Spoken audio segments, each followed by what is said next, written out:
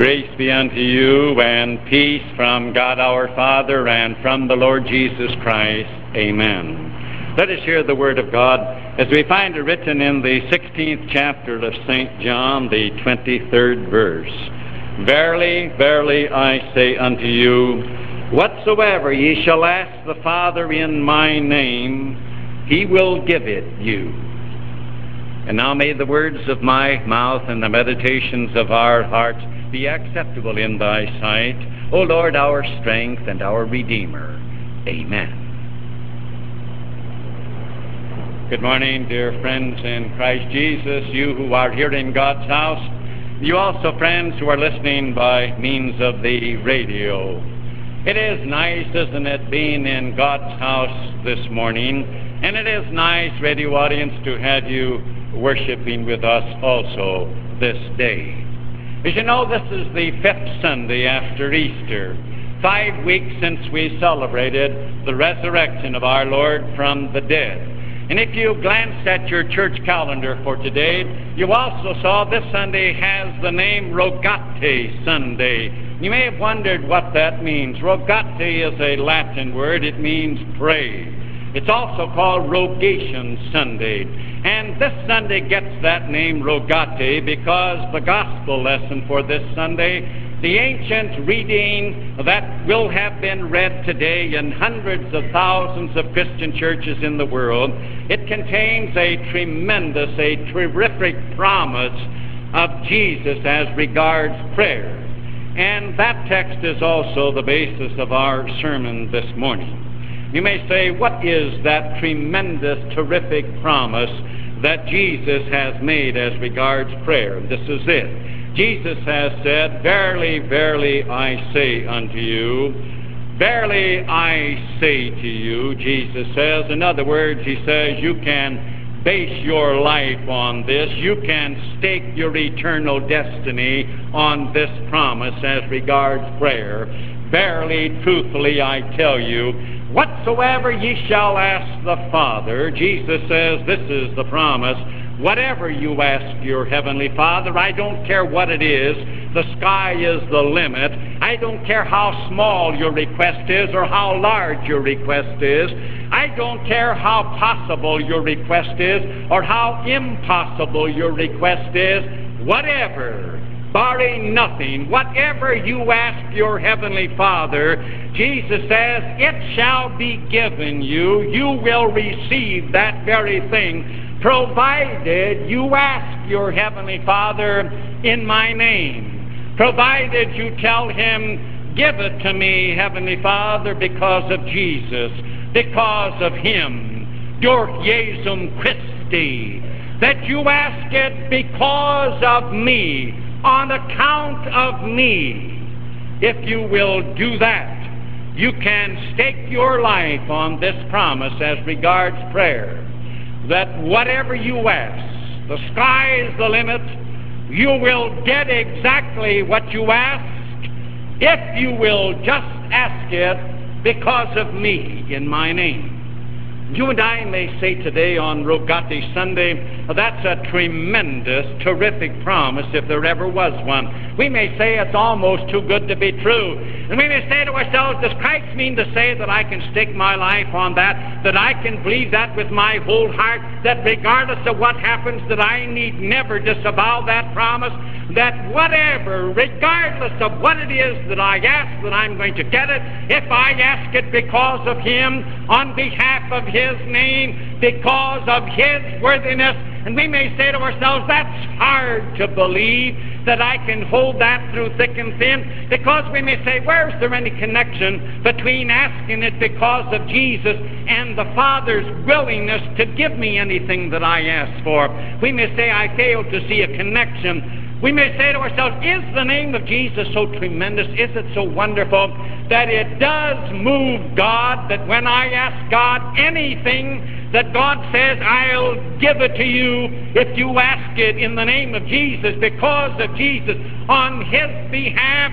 Is it possible that God the Father is obligated to Jesus, that he must give me everything I ask for when I ask it in the name of Jesus?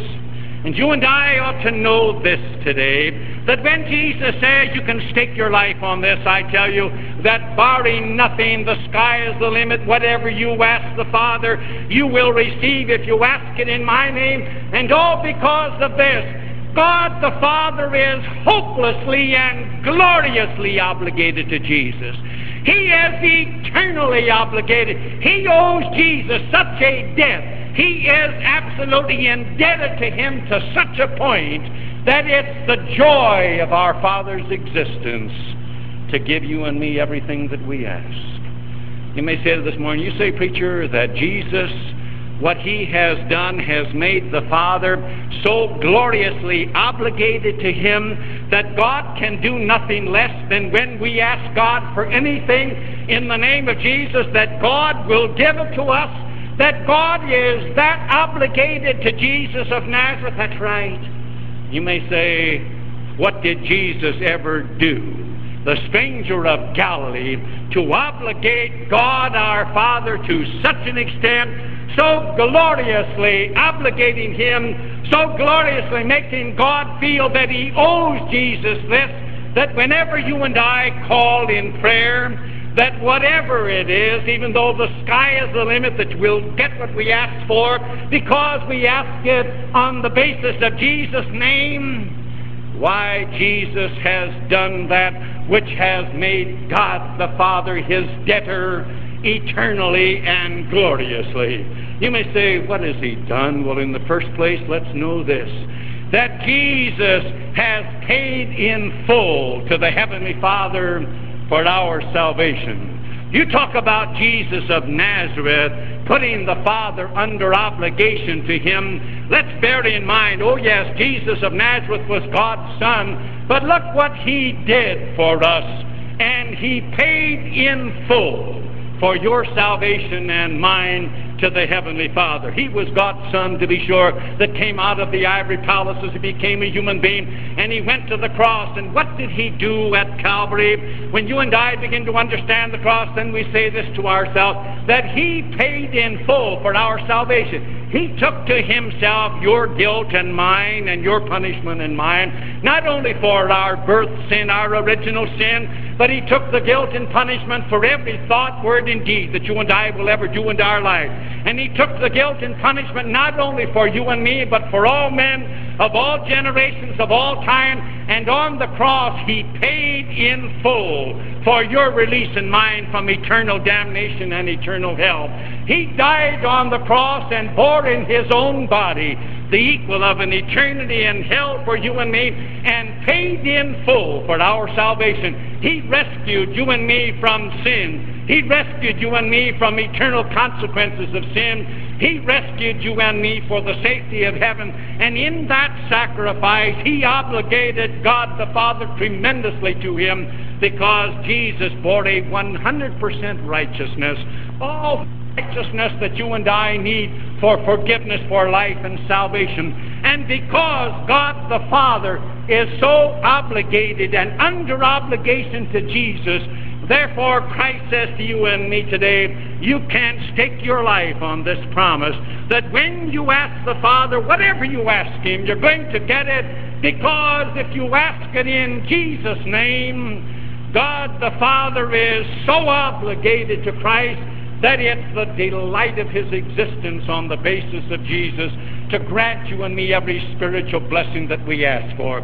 Bringing it down in your life and mine, what does this mean? It means this, friend, that whenever you and I turn to our Heavenly Father and we say, Heavenly Father, forgive me my sins, take away my guilt and my punishment in the name of Jesus, or because of Jesus, God the Father says to you and me, because you have asked me to do it in the name of Jesus, because of him, and because I am so gloriously obligated to him that he paid in full for your redemption, there is nothing I would rather do. Therefore, I pardon your sins.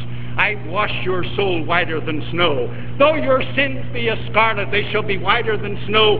Though they be red like crimson, they shall be as wool. And God says, I delight, that's the joy of my existence, to give you every spiritual blessing that you ask me for. When you ask it because of Jesus, because Jesus paid me in full. And if I would fail, therefore, to give you every blessing when you ask it in His name, I would cease to be God.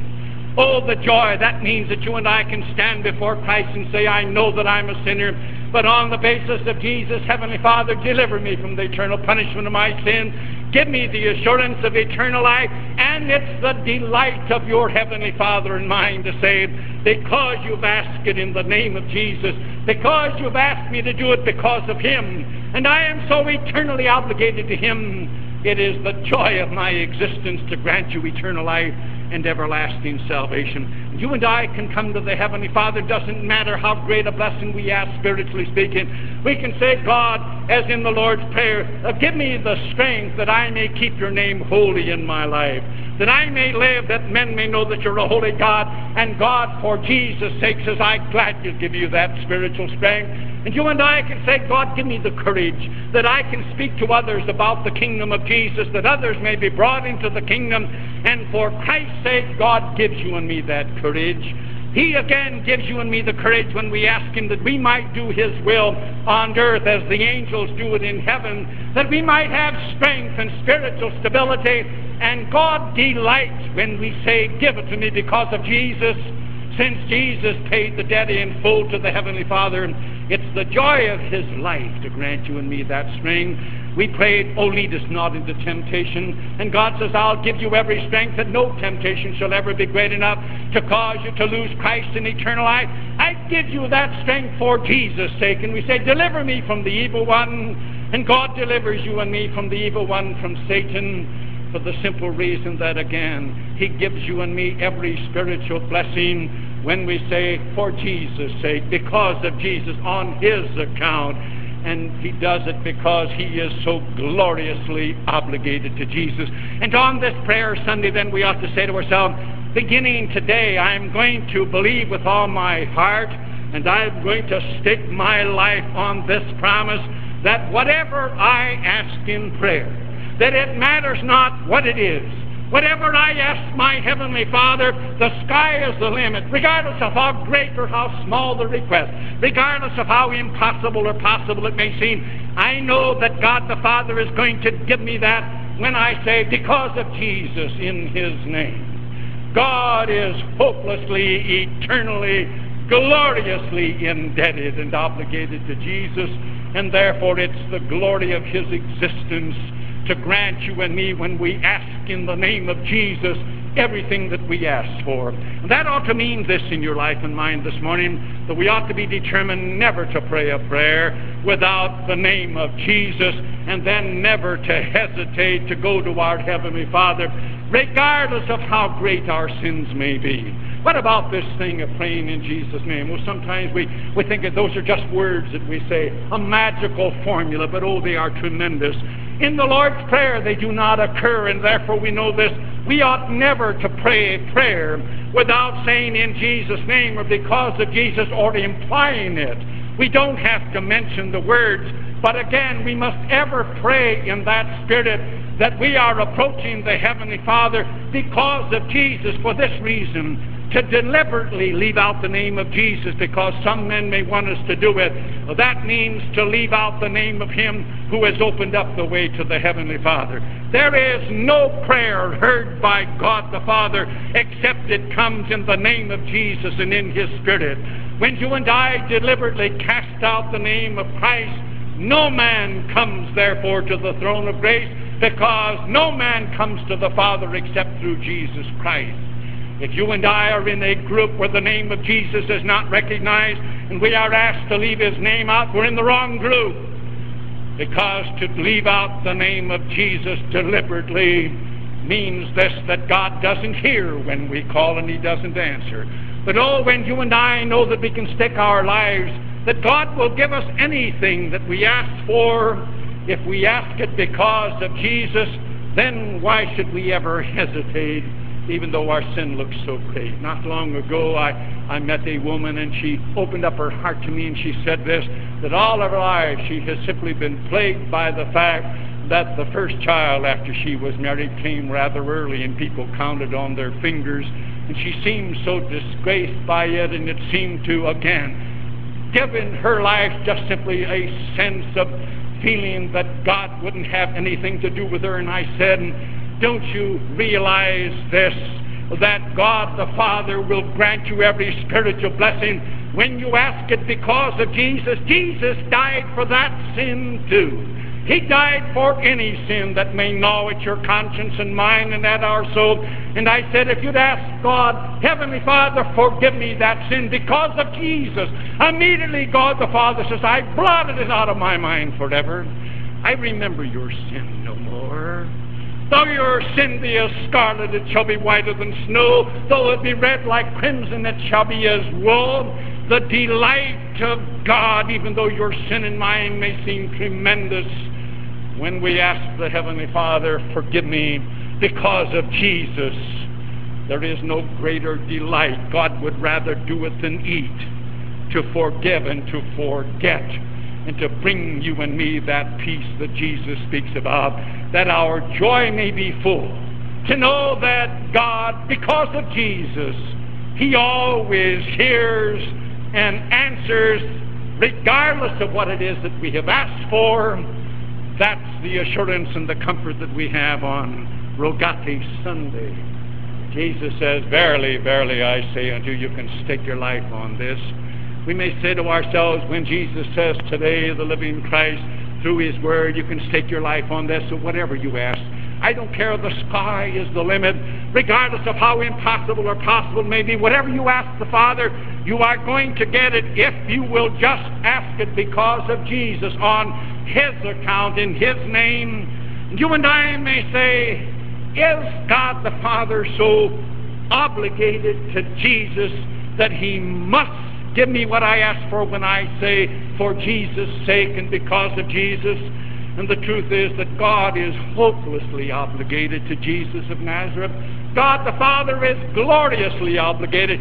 Oh, again, He is so indebted to Jesus for what Jesus has done that it's the joy of His existence, that whatever you and I ask in the name of Jesus, God wants to give it, and God does give it. You may say, well, how does it come that God is so indebted to Jesus? Not only because of this, that Jesus paid the Father in full for our salvation, but in the second place, let's know this, that Jesus, He fulfilled the will of God perfectly and gladly for us. You know, there are those that say, God would grant us anything. Oh, God could never do that because He forced His Son to the cross. There are those that say, you preachers with your slaughterhouse religion, you've got a blood religion, you've got a God the Father who forced His Son to the cross, and because He forced Him therefore to die for our sins, it's nothing but a blood religion. It's horrible, it's stomach-turning. But may you and I realize this. Jesus didn't go to the cross because He was forced to go. When you and I go back to the Garden of Gethsemane and He prayed, what did He say? He said again, oh, the cross was looming, there was again His death, and He was to bear in His body the sins of the world. It was a tremendous load that you and I can never even fathom. But He prayed, oh, my Father, if it be possible, let this cup pass from me. But then He said, not my will, but Thy will be done. He gladly and willingly fulfilled the will of His Heavenly Father. He wasn't forced to the cross. And because Jesus went to the cross gladly, because He went voluntarily, because He went willingly, and because He perfectly fulfilled the will of God when He died for your sins and mine on the cross, therefore, let's know this, God is hopelessly obligated to Jesus. God owes Jesus a debt of gratitude that forces God joyously and rejoicingly, when you and I call upon Him in prayer, to give us everything that we ask. Because Jesus has fulfilled so perfectly and gladly the will of God for us, therefore, when you and I call upon God the Father, whatever we ask for in the name of Jesus, we get. You may say, now wait a minute, preacher. I've asked for a lot of things in my life, and I prayed in the name of Jesus, and I've asked God the Father on bended knee to grant me some earthly blessings, and I ask it in the name of Jesus and because of Him. And you may say to me, I never got them. You may say there was illness that came to me, and I prayed to God, the Heavenly Father, to give me health, and I asked it for the sake of Jesus, but I didn't get health. And you may say, in my home there was a loved one that I prayed for to the Heavenly Father, and I asked that God might spare his life, and I prayed because of Jesus, and that person died. You may say, preacher, how can you say that whatever I ask, if I ask it in the name of Jesus, because of Jesus, that I'm going to get it? May I say to you, friend, you still got what you asked for, didn't you? As a Christian, you and I have the right to tell God what our will is in any matter. And it's true, whenever a loved one is ill, your will and mine is always that they might live. Isn't that right? But as a Christian, we say this to ourselves, that's my will, but do you know whether your will and mine is the best? And when we tell God what our will is, and we pray in the name of Jesus, aren't we saying to God, God, the reason I want my will is because I think it's best. But aren't we also saying, God, if my will isn't the best, I don't want you to sin and do something second best. I don't want you to do something that would be wrong. I still want you to do your will, because your will is always best. It's always right. It's always the finest. Isn't that the way you and I pray? And on that basis, that's what Jesus means. Whatsoever you ask with earthly things, regardless of what you and I ask the Heavenly Father, we're going to get it, because God is so obligated to Jesus, who has fulfilled his will, that God says, when you say, God, give me this because of Jesus, God said, I promise you my will be done, and my will is best. God never fails, does he? You see, you and I may sometimes censure God, and we may say, God didn't hear my prayer even though I asked it because of Jesus. Oh, didn't he?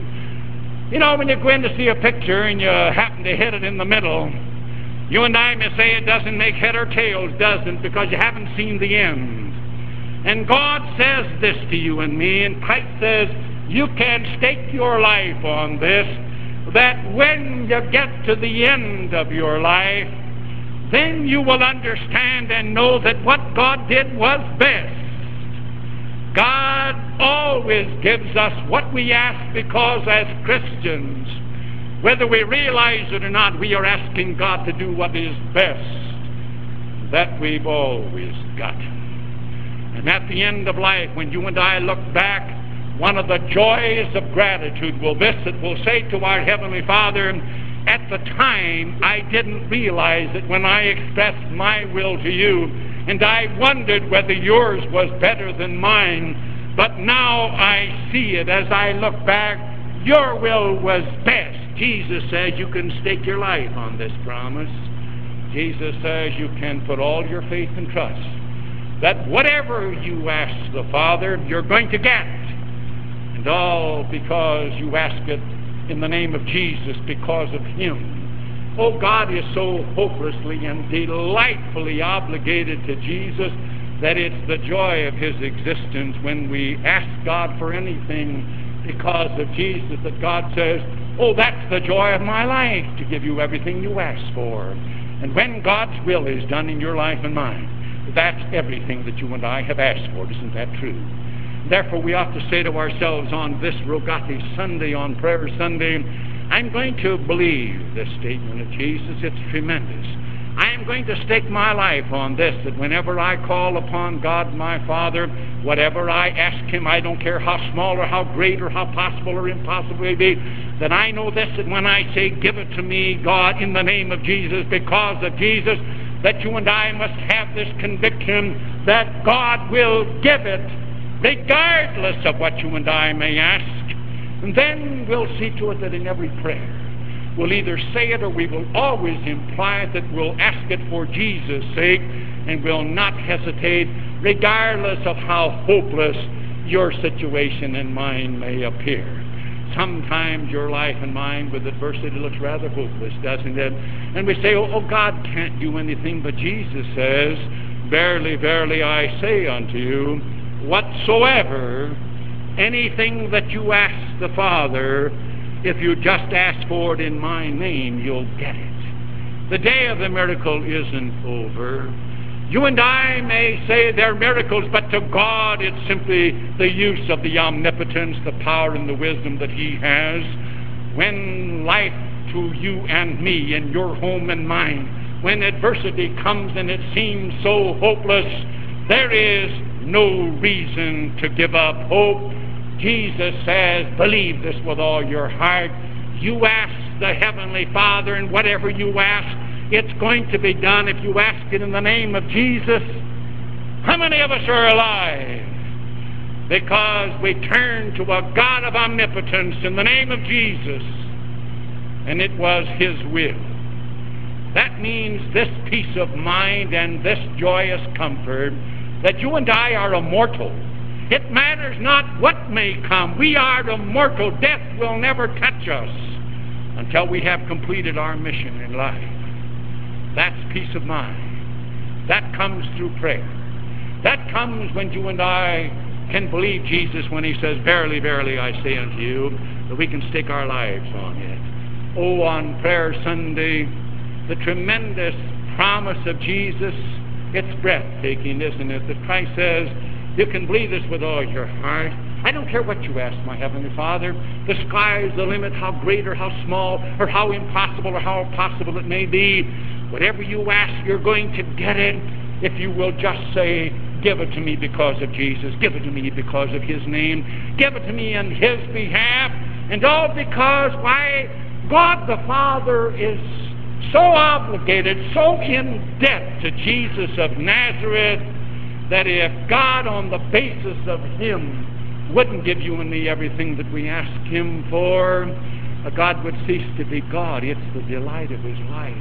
You say, you mean to tell me that Jesus of Nazareth has obligated God the Father to Him? Oh, gloriously so.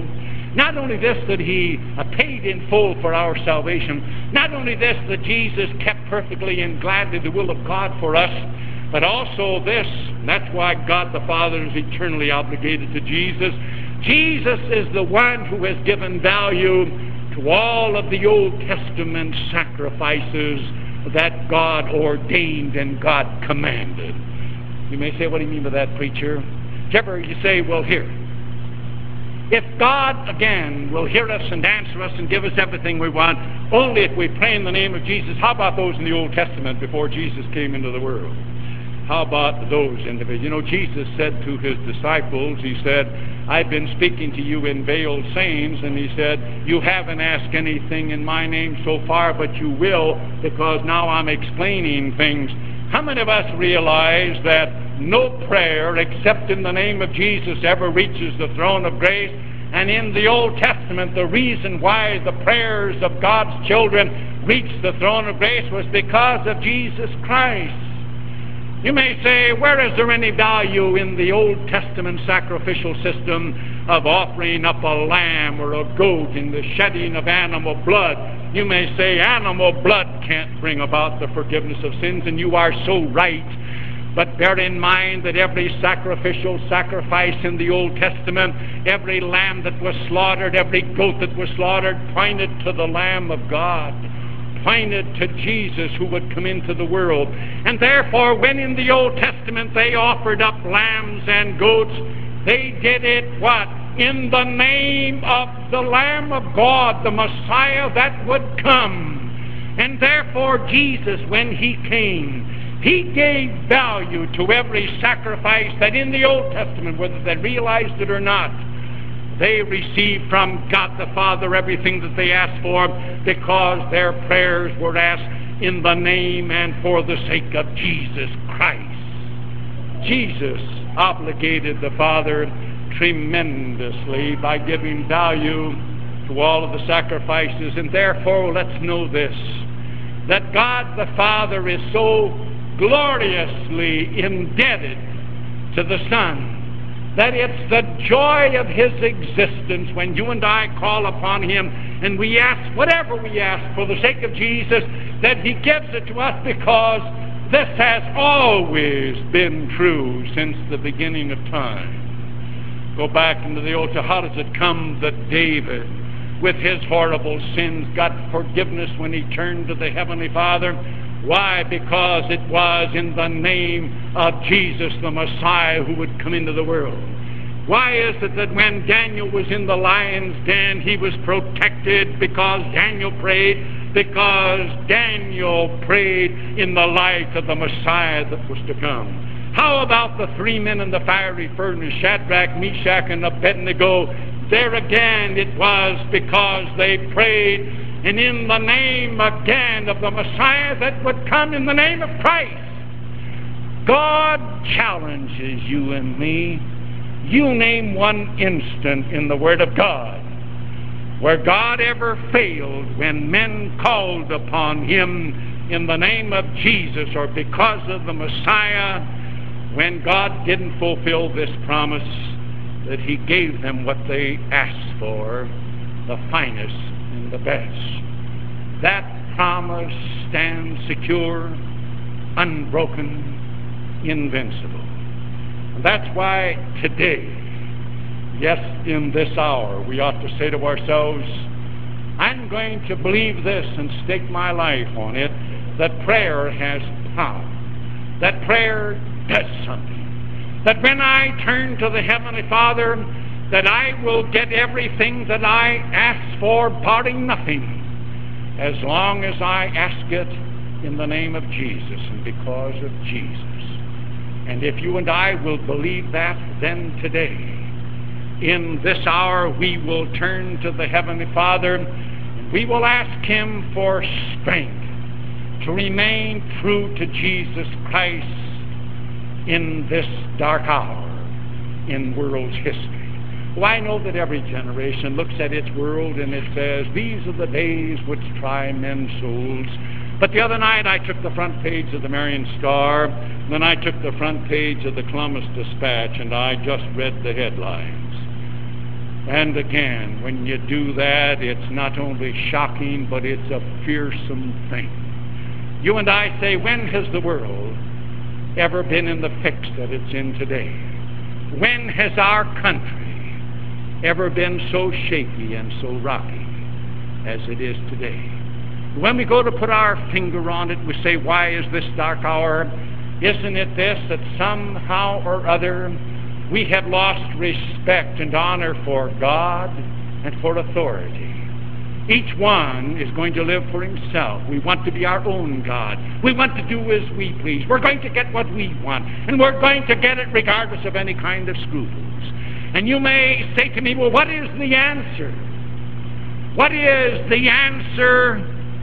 I think of Jesus. I walked the Via Dolorosa in Jerusalem one day. I went up David Street going to Calvary, and I remember as I walked that road, Jesus carried His cross up the Via Dolorosa. And remember when the women cried and they were feeling sorry for Him, and He turned to them and He said, women, He says, weep not for me, but weep for yourselves and for your children, because the days are coming when you shall say to the mountains, fall upon us, and to the hills, cover us up. And those days came, didn't they, in the year 70, when Titus and Vespasian surrounded the city of Jerusalem, and not one stone was left upon another.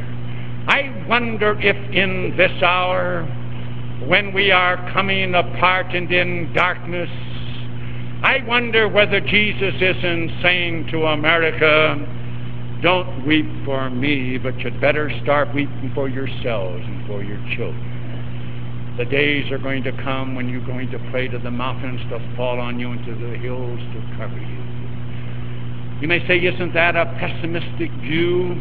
I know of no other answer for this hour than Jesus Christ. But I also know that there are 100 million Americans in this country that have no use for Him and don't intend to have any use for Him. I know that, but I don't look for any wholesale conversion. We are turning away. Church attendance is dropping. Men are turning away from Jesus Christ. It's no longer popular to go to church. Yet I've had men say to me, if you had your ministry to do over again, what would you do differently as regards preaching? And may I say before God and man, I wouldn't change it a bit. I have stood in God's pulpit and I have declared the counsel of God, the glorious blessing that in Christ men's hearts are changed, and only in Christ, and only as you change men's hearts Do you change men's lives, and do you change nations, and do you change the world? Today again we stand and we say to ourselves, can you believe with all your heart that when you call upon God because of Jesus, that there will be strength, that you and I can bear what sinly is coming? God knows what is coming. It doesn't look good, does it? But oh, He promises this through prayer. God says, I'll give you what you ask for. That we can have strength. That if the day comes that all that you've got left and all that I've got left is Jesus Christ, we can say we are still more than conquerors through Him that loved us.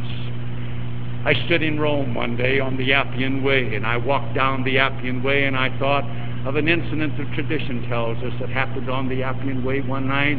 It was the Apostle Peter. He was in Rome, and tradition says that when again the Neronian persecution broke out and they were killing Christians and throwing them in the Colosseum to the lions, that Peter began to flee the city of Rome. And he was going down the Appian Way, going to save his life because he was afraid. And in the darkness he was walking down the Appian Way, and there was a figure coming towards him on the Appian Road. And as the figure approached him, old Pete Johnson looked, and he recognized that face, and it was the face of the living Christ. When he saw Jesus, we are told that he said, Quo vadis, Domine? Where are you going, Master? And it is said that Jesus looked at Pete Johnson and he said, I'm going to Rome to be crucified again. And then Pete Johnson, in weakness, he prayed for strength that he might have a faith that would hold on. He turned around, went back the Appian Way and went back to Rome. There he was crucified, and when they were ready to nail him to the cross, it is said that Peter said, My Lord was nailed to the cross with his head up. I'm not worthy of that. Crucify me, but put my head down. And tradition says that old Pete Johnson, the old warhorse, was crucified upside down. He asked for strength. When nothing else was left, he still had Christ. And I don't know what's coming, but thank God for the assurance in prayer. Jesus says you can stake your life on this, that if you ask the Father for strength to keep you in Jesus Christ, regardless of what comes, if you lose everything, know this, if you ask it because of my name, you're mighty sure to get it. And then you and I can say as the apostle, For I am persuaded that neither life, nor death, nor angels, nor principalities, nor powers, nor things present, nor things to come, nor height, nor depth, nor any other creature shall be able to separate us from the love of God which is in Christ Jesus. That's prayer. That's its power. Oh, to God that you and I would have that assurance of it and walk the glory road and think that in this hour, but we've got something. Sweet hour of prayer, sweet hour of prayer, that calls me from a world of care, that bids me at my Father's throne make all my wants and wishes known. In seasons of distress and grief my soul has often found relief, and oft escaped the tempter's snare by thy return, sweet hour of prayer. Jesus says, you can stake your life on this. Whatever, regardless of what it is, you ask my Father, He will give it to you if you just say, in Jesus' name. Because of Jesus, durch Jesum Christi. Amen. The peace of God, which passeth all human understanding, keep and unite your hearts and minds in Christ Jesus unto life everlasting.